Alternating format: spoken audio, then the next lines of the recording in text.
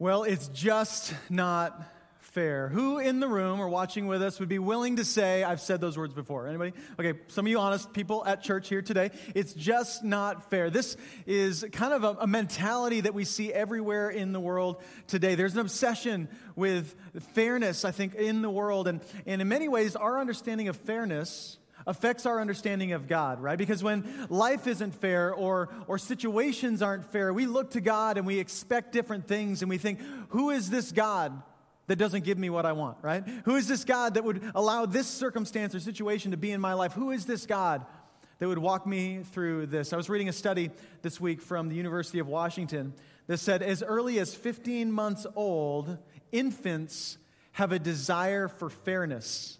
Which is interesting, like something woven into our DNA that at 15 months old, there's this desire for things to be fair. Now, some of you are here in the room and you're like, Brian, I don't even care if things are fair. Like, I've been through some stuff, walked through some hard things in life. I know life's not fair. It doesn't even bother me when it's not. But let me ask you a question. Have you ever been to a restaurant with your family and the waitress or waiter sat you down and you ordered your meal? And while you were waiting for your meal, another family showed up and they sat down right next to you, right? And in 5 minutes, they had their food. How did you feel in that moment? Like, let's be real. You called the waiter over and like, hey, wait. We got here first. That's not fair, right? That's not fair. Or maybe you can relate to this. Maybe at some point, you found out that a coworker who's doing the exact same job is getting paid more than you are. And you thought to yourself, that's just not fair. Like, I'm doing the same job. I deserve better than what I've got. I think at the root of this desire for fairness is this thought, it should have been me. Whatever they had should have been me. Now, fairness and this desire for things to be mine goes deeper even than that, right? It gets more serious than that. What happens when we look at the world and we say, and we see that evil is winning, right? What happens when it seems like the wrong people get the right things? What happens when, we're taught young that, hey, if you do the right thing, you're going to get ahead. If you do the wrong thing, you're going to lose. And then what we see in the real world is that that's not always the case. Sometimes evil seems to win. Sometimes doing the wrong thing gets people ahead, and we think, that's not fair. I think as a dad, so I have 3 kids, and I think about the reality that my children tonight will have a warm place to sleep. They'll wake up tomorrow with a safe home to be in. They are getting an education. They have food. They have 2 parents, a mom and a dad, to help raise them and love them. And I just think of people, not just here, but across the world, children that don't experience those things. I mean, this is why we sponsor children through Compassion International, right? This is why we're praying for our sponsored kids in Burkina Faso and in Peru, because as much as we're so thankful for the blessings that we have in our life, and it's not a reason to feel shame, but we're thankful for those things, we look at the world and we go, well, it's not fair. It's just not fair. Have you ever felt like this? It should have been me. I deserved what they got. And the question is fairness really what we want? Do we really want a fair world? Is fairness all it's really cracked up to be? And what we're finding in this series is that it's definitely not the case. Have you ever seen somebody trade what was right for what is fair? I heard somebody say recently that fairness is the enemy of rightness. Doing what's fair can be the opposite of doing what's right. Because I think we intuitively know this, that fairness doesn't always lead to flourishing in the lives of people around us or in our own life. Like, here's an example. So let's say we're friends, we know each other, maybe you're in our small group or something like that, and you're going through some really difficult financial times. And then I hear that you can't afford to fix your washing machine. And I think to myself, okay, so just got my PFD. Yeah, praise God for the PFD, right? I got some PFD money, and maybe theirs had to go somewhere else to other bills, but they can't fix their washing machine. And so I think to myself, I could fix their washing machine.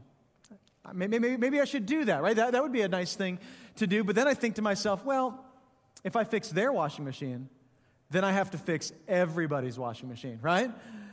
And so I better just kind of hold on to that bit of money. I better just kind of resist this opportunity to go be a blessing, because it wouldn't be fair.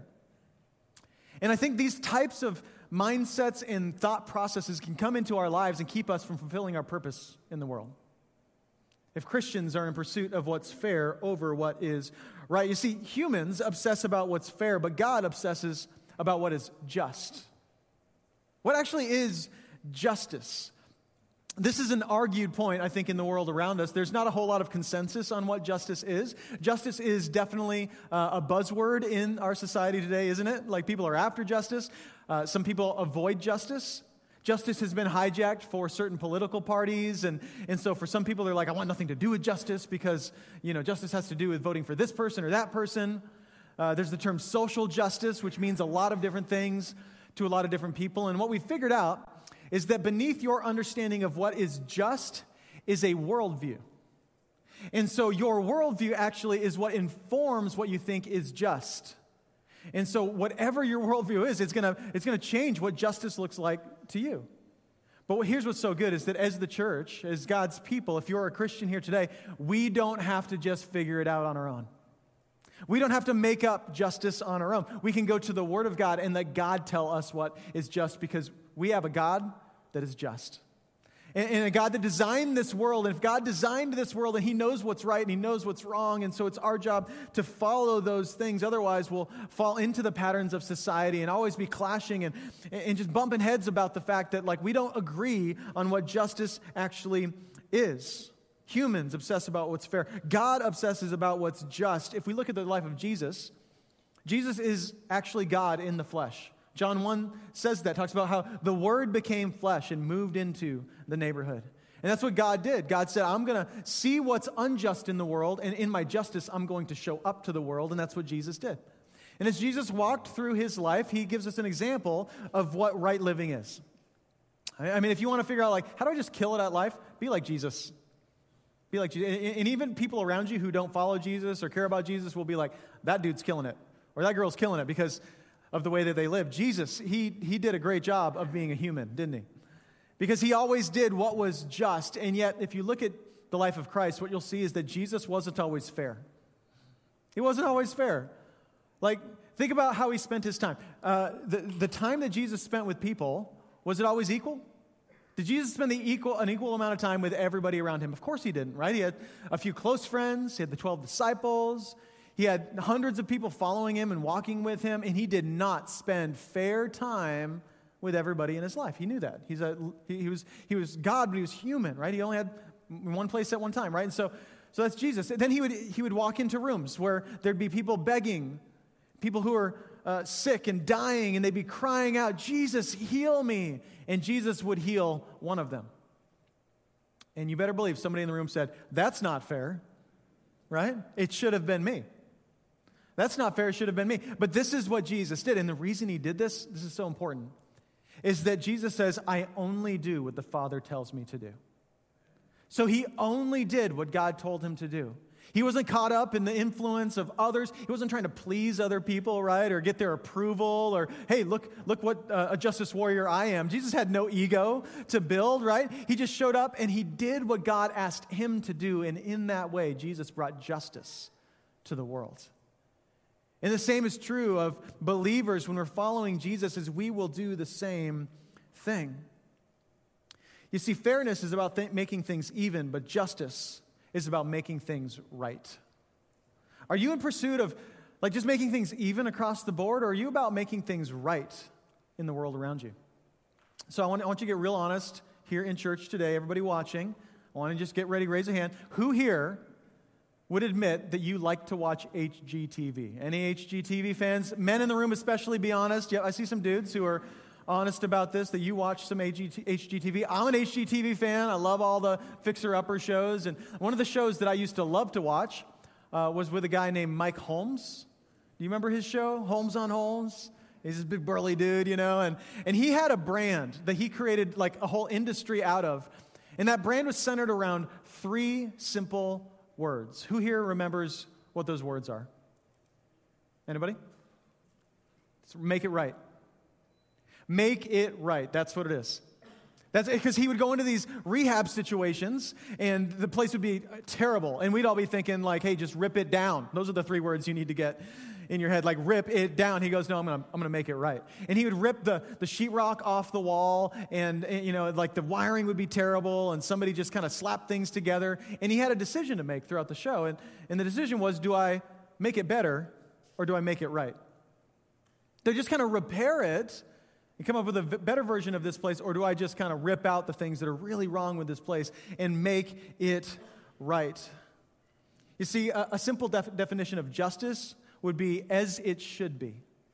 Like, I'm going to do what should have been done, and this is what he would do in every episode. And he would go into these places, and he would do it the way it should have been done. And he would make it right. And see, again, this is the story of humanity, and the story of what God did for us is that God sends Jesus to the world not to make the world better, but to make it right.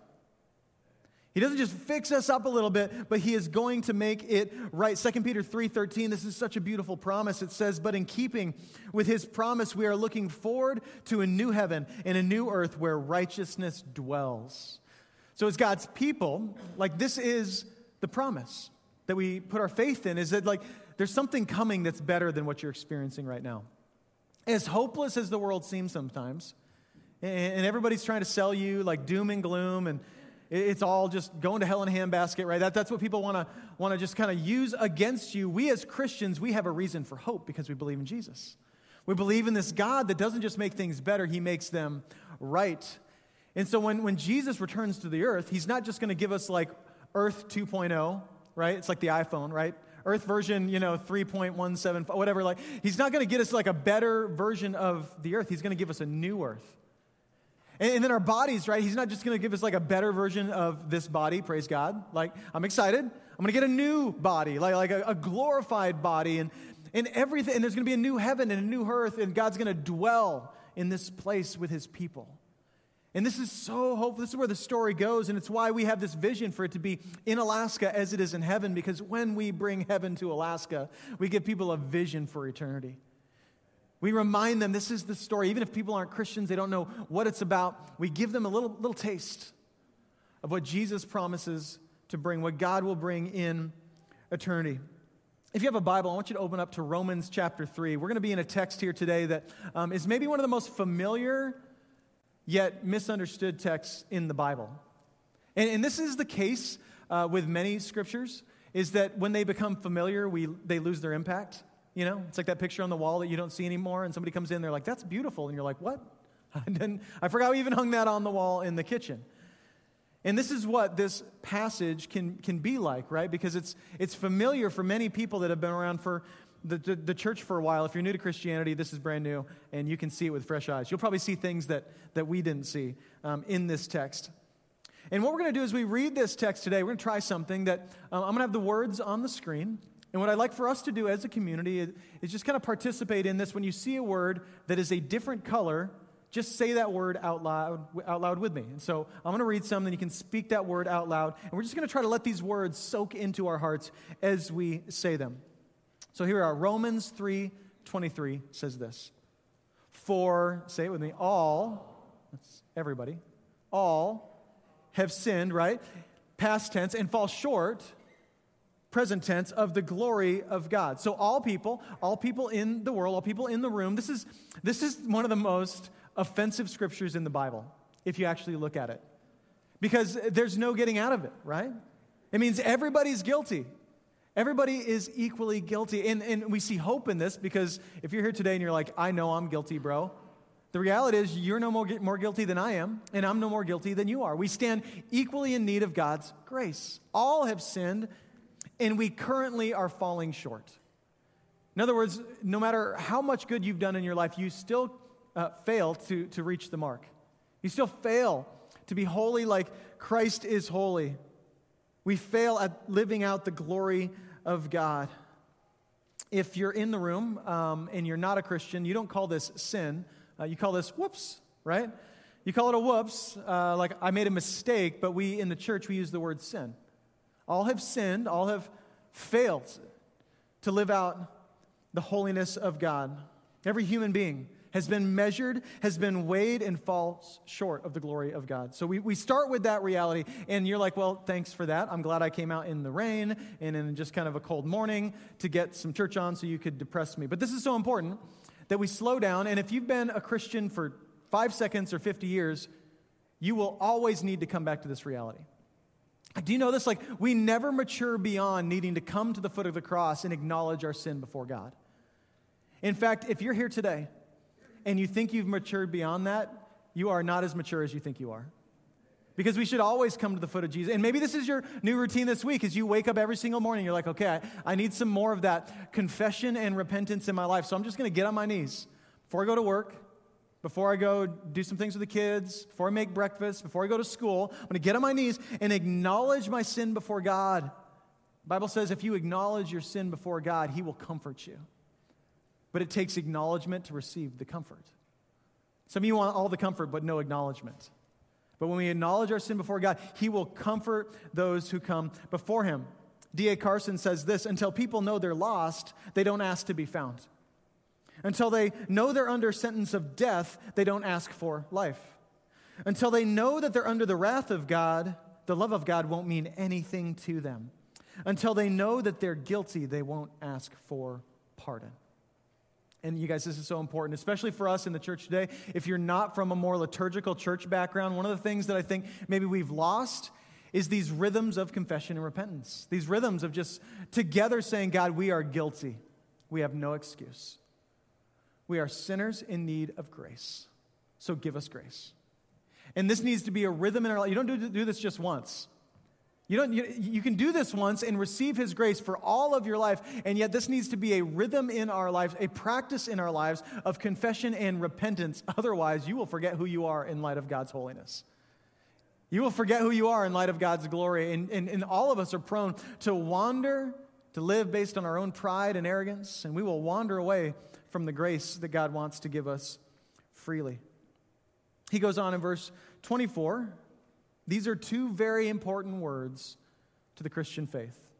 He says, and all are justified freely by His grace through the redemption that came by Christ. So the first word is freely. This word freely means freely. Like grace it's free. You did nothing to earn it, right? By no good deed of yourself, you are justified before God. Again, if justice is about making things right, then to be justified is to be made right. This is what Jesus came to do. He came to people who were wrong before God and to make them right. And that's something that is done to us and for us by grace. It's to be justified. And this is what we celebrate every week. This is why we sing. This is why we show up here to just worship with one another, is that I have been made right. I have been justified before God by His grace. I am so thankful for that reality. And so we come to rehearse that and to experience that every single week together. Again, we are justified freely, made right freely by His grace. Now, how do you know if somebody's been justified? Because they go and they act justly. That's how it works. Is that justified people go and they bring justice. It's interesting, justification is actually a printing term. And it's a printing term that means to align with the margins. And if you're like me, when I type something up, it has to be aligned with the margins. My brain will explode. So I'm always aligning the text and making sure it's very organized. And it's interesting that justification means aligning with the margins, that Jesus shows up to the world as an act of justice. And what's interesting is that what Jesus did when He showed up to the world is He aligned with people in the margins. Like people in the margins are just people that nobody wants to be around. The sick, the dying, the hurting, the people who are like, I don't know if I want to be around them, right? Jesus goes, that's who I'm here to save. I'm not here for the healthy, I'm here for the sick, right? And this crazy stuff happens like in their society that you don't touch the sick because they're going to make you sick, but then Jesus touches the sick and the sick are healed. Jesus aligns with people in the margins. And so this is how you, church, all of us can know, have I been justified? Big question. Do you align with people in the margins? Do you get around those people that nobody gives dignity to? Nobody gives any time to or effort to? Nobody sees value in? Are those the people that you run toward? This is so important. Don't miss this. I don't think that the opposite of justice is injustice. I actually think it's apathy. It's apathy. It's when we stop caring. We were together this week with our serve teams for VIP night, just celebrating all God has done in ACF Church, and we ended by walking around this property and just praying for our city and just asking God to break our hearts for the community. And my prayer in that time was like, God, I feel like I've somehow been numbed to the needs of people around me. Have you found yourself doing this ever? You're like, you're a terrible pastor. I know, I'm working on it, but have you found yourself like in a situation where you're like, I don't think I really notice people anymore? Like, I'll do this. I'll go to Lowe's and I'll be trying to check out. And have you seen that the people around you in your midst, instead of being people who bear the image of God, who God loves, who you're on mission to share the gospel with, they become obstacles to your schedule? They're just kind of in the way, right? Traffic, they're in the way. People, they're in the way. You know, like life would be better if you just removed all the people, right? If you get to that point, you've lost the heart of Jesus, I promise you. Like to be justified means that you go into the world and you want to make things right. That means interacting with people, the people that God loves.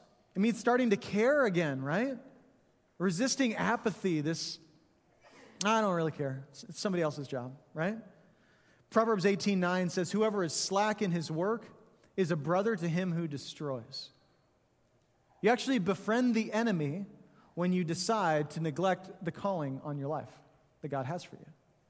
When you're like, I'm not too worried about that. Like you're actually befriending the enemy. It says, Proverbs 21:13, this is a scary challenge. Those who shut their ears to the cries of the poor will be ignored in their own time of need. And isn't that true? That those who don't care for others will be ignored in the moments where they need to be cared for. I've seen this happen, where people, they run to church, they have no relationships, they've not been pouring into anybody but themselves, and their life is falling apart, and they're like, I need people, I need friends. And the beauty is, you will get people and friends, and people will love you. But it's a hard road, and it's a long road to build those friendships and to pour into people and to find them pouring into you. But if you've resisted this, you will find yourself very alone and very uncared for. Proverbs 18:1 says, whoever isolates himself seeks his own desire. He breaks out against all sound judgment. We can isolate ourselves from the needs of people around us. We've been taught very well to isolate over the past few years. But have you opened your eyes to the people around you? To those things that are not right? One of the phrases that we use is that God gives us a holy discontentment. And that holy discontentment is how we start to know what our purpose is on this earth. That we start to be frustrated with the wrongness in the world and we go, it's my job to go and make that right. That's how you know somebody has been justified, is they go and they act justly. Again, this scripture says we've been justified freely. In other words, our justice doesn't save us. Our just actions don't save us. You see, we don't seek God's justice so that we can be saved. Our salvation is what leads us to act justly. This is what's so unique about Christianity, is that we don't do anything we do to try to receive something from God, right? He's already giving us everything as a free gift, and so we don't go and do justice so that we can get something. It's the justice of God poured out on our lives that causes us to go and act justly, to go and do these things in the world. Have you ever heard, or maybe told somebody before, be honest, have you ever said, stop trying to justify yourself? Married people in the room like, yeah, just earlier today I said that, like, stop trying to justify yourself. When do you say that? Normally, we say stop trying to justify yourself when somebody's in a situation that can't be justified. Right? Where you're like, hey, stop making excuses. You're guilty of whatever this is. Don't justify your decision. You still said or did that thing, like you're still guilty of that thing. And yet, do you know that there's something deep down inside of every single human being that desperately wants to justify ourselves? To make ourselves right. But you can't do it. You just can't do it. That's the reality, is that you are in a situation where you are guilty and where you cannot fix it, and you can't make it right, but someone has to make it right for you. You guys, this is the root of the gospel. Like when you get this, when you really receive this reality, is when you begin to receive the grace of Jesus. You see, God is completely unwilling to assist you in your salvation, but he was wholly willing to die on a cross to give you salvation freely. And it's a gift. It's a free gift of grace. Verse 25, God presented Christ as a sacrifice of atonement. Atonement is just kind of a churchy sounding word that means to reconcile two opposing parties, to bring people in opposition together. God did that.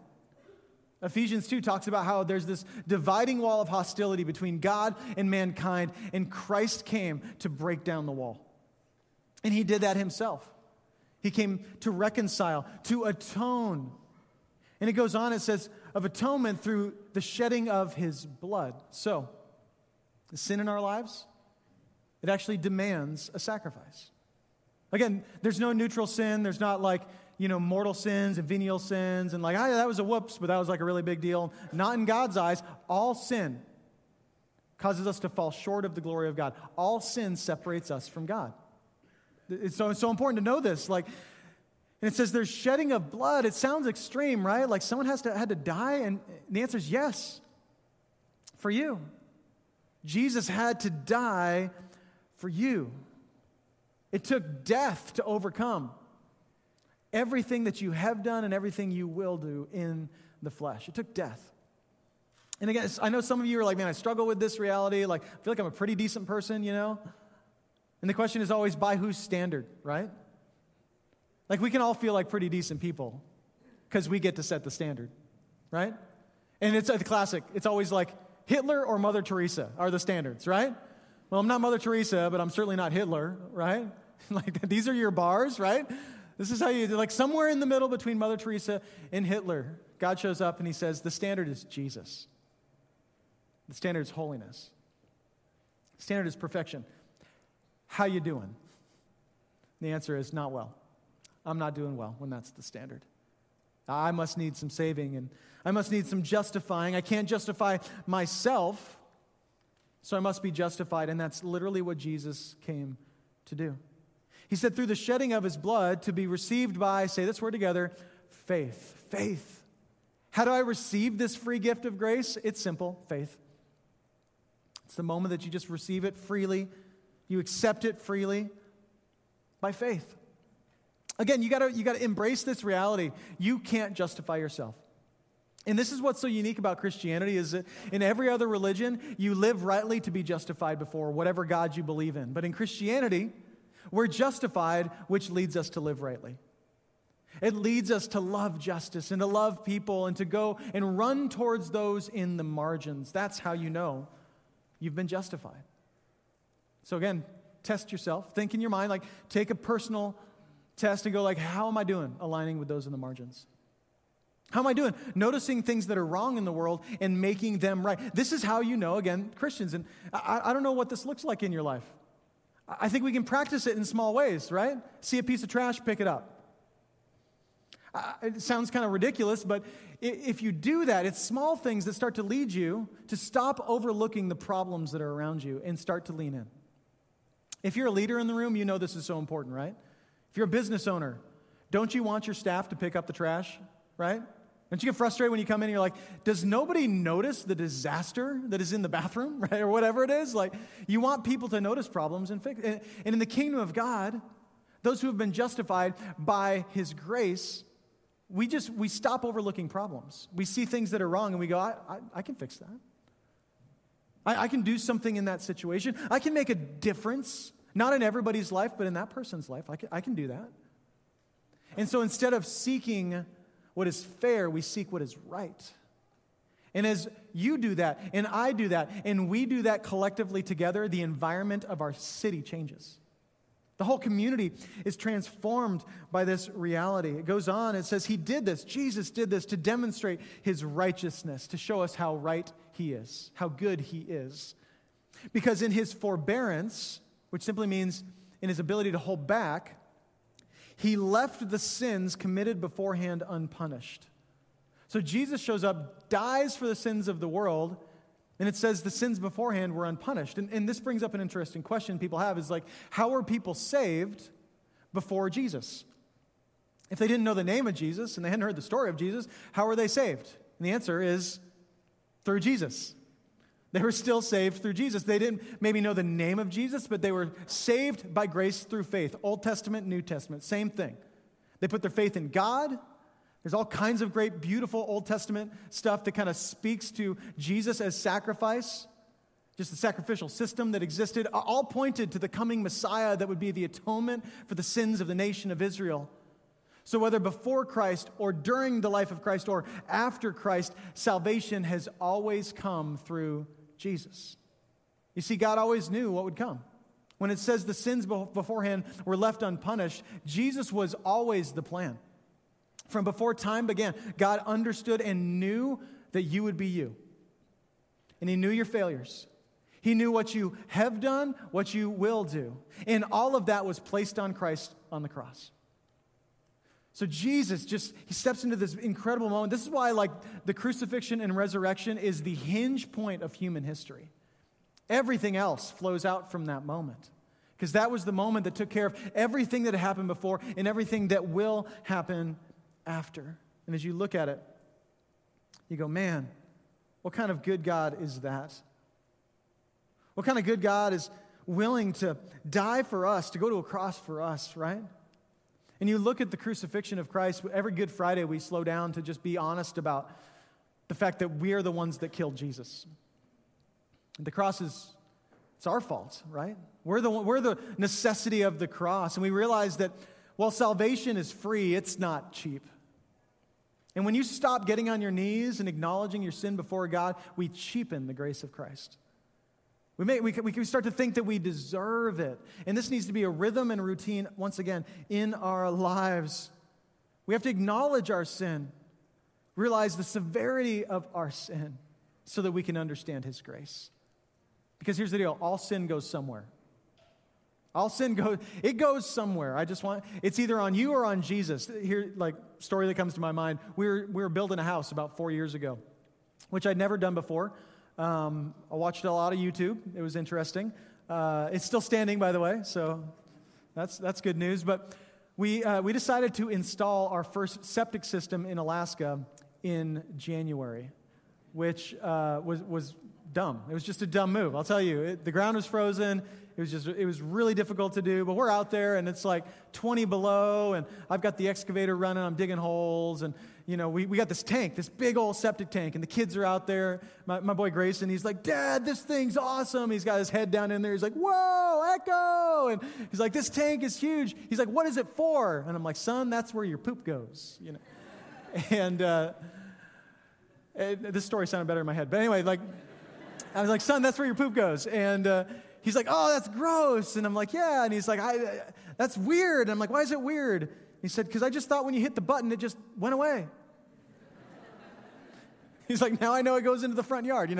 That's weird. It seems weird that it doesn't just, poof, just goes away, But I just wonder again, in our lives, what we start to do is we cheapen the grace of Jesus and we think, man, our sin just went away. Do you know that God has never overlooked any of your sin? He doesn't overlook sin. He paid for it. Your sin has been paid for in full. So when you fail at something today, like I'm sure I will, consider that reality, that sin went somewhere. That sin is what drove Christ to the cross. That sin is what drove the nails into His hands. That sin is what led Jesus to breathe His last breath. But that sin also led to our resurrection. The sin also led to Christ dying for us to lead to our salvation. And so Christ always comes back to hope. He loves us, and He cares for us in all situations. You see, I think we've all been in a situation where we've been obsessed with ourselves, and understanding God's justice starts to cause us to notice other people. And so here's a question I want you to ask yourself today as we kind of wrap this up is, what wrong in the world is it within my power to make right? What wrong in your life is it within your power to make right? Is there something that God has uniquely placed you here to do? Is there something that is just, it's unjust and people are not loved or cared for or given dignity and value, and you go, man, God has placed this person in my life to take what's wrong and make it right? Has God given you ideas, vision, resources to invest in His kingdom, that it's within your power not to fix everything in the world? Don't use that ridiculous excuse, right? Like, I can't do everything, so I'm not going to do anything. No, not to do everything, but to do what God is calling you to do. To take something that's wrong and make it right, because that's who God is. God looked at the world and He said, what's happening is so wrong, I can't help but make it right. Why? Because He loves us. So if you come here before and maybe you're here today and you're just like, man, God is just not fair. I mean, I want you to find that part of your life where you tend to complain about the fairness of God. Maybe for you today, you can't get on top of your financial situation and the stock market's crashing and, man, your future doesn't look good and you can't pay your bills, and yet you've got friends who are doing really well and you're like, man, God is just not fair. Maybe you're here today and you didn't grow up with a dad. You didn't grow up with a mom in the house. Whatever it is, and you're like, man, this childhood that I had isn't what I wanted it to be. God is just not fair. Maybe it's a medical diagnosis or something going on in your body right now, or someone in your family that's dealing with something, and you look at that and you go, man, God is just not fair. Here's what I want you to do. Fix your eyes on Jesus. When you look to the cross, and you consider Christ there on the cross, dying for your sins, just obsess about that reality, and what's going to happen is this phrase is going to change from God is just not fair to God is just not fair. And thank God for that. Punctuation matters, doesn't it? God is just. He makes things right. He doesn't do what's fair. Thank God for that. And when you can begin to make this shift in your mind, everything you say, it changes meaning, right? You used to say, it should have been me, right? It should have been me. I should have been first. But now you look at Christ on the cross, and you fall down on your knees in repentance, and you say, it should have been me. I deserve to die like that. I deserve eternal separation from God. I deserve to drink in my own sin, but Christ, He drinks in the raw sewage of humanity on the cross. And He doesn't act in fairness. He does what's right. He loves us. You see, this is, I think, what's wrong with a lot of modern day movements towards justice, is what they're lacking is love. Love. Like, there's a lot of people like, do what's just, but the reality is we still are stuck on fairness, you know? We want to feed the poor as long as they didn't do something to make themselves poor, right? We want to help the needy as long as they weren't guilty of making themselves needy, right? There's always contingencies on people's receiving of our gifts, right? Like, we want to do these things, but there's always strings attached, right? Do they deserve it? We're obsessed with fairness instead of just doing what's right. I'll close with this. We had some friends over a couple of months ago, and we're watching movies, and we got them some popcorn and put it in a bowl from the cupboard, and one of the kids came in the room, and our friends, they're literally like eating popcorn out of this bowl, and they walked in, and they were like, oh, that's the puke bowl. Our friends were like, what? It's this big red bowl that we keep in the house, and come on, you guys are looking at me like I'm a freak. Any parents got a puke bowl in the house? All right, let's be real. So there's a bowl. You guys probably wash yours and put it away. We washed it, but it goes in the cupboard. So anyway, it's useful. So, like eating pot, they're like, oh, that's kind of gross, you know, but we've got a puke bowl in the house because, like, we have children, and this is going to happen to you if you're a parent later on this month. They're going to eat way too much candy, and, you know, those kids are going to, before bed, be like, Mom and Dad, I don't feel so good. And what are you going to do? You're going to go get them the puke bowl, right? The big red bowl. But here's the thing. Here's what I've learned after being a dad for a little bit, is that the bowl only helps if you use it, right? It does nothing for our children if they have the bowl in their bedroom and they don't use the bowl. And this is not uncommon, you know, where they go to bed feeling sick, and then in the middle of the night you'll hear, Mom, Dad, and you know what's coming, right? And you go into the room and you realize that the bowl is perfectly clean, but their bedroom is not.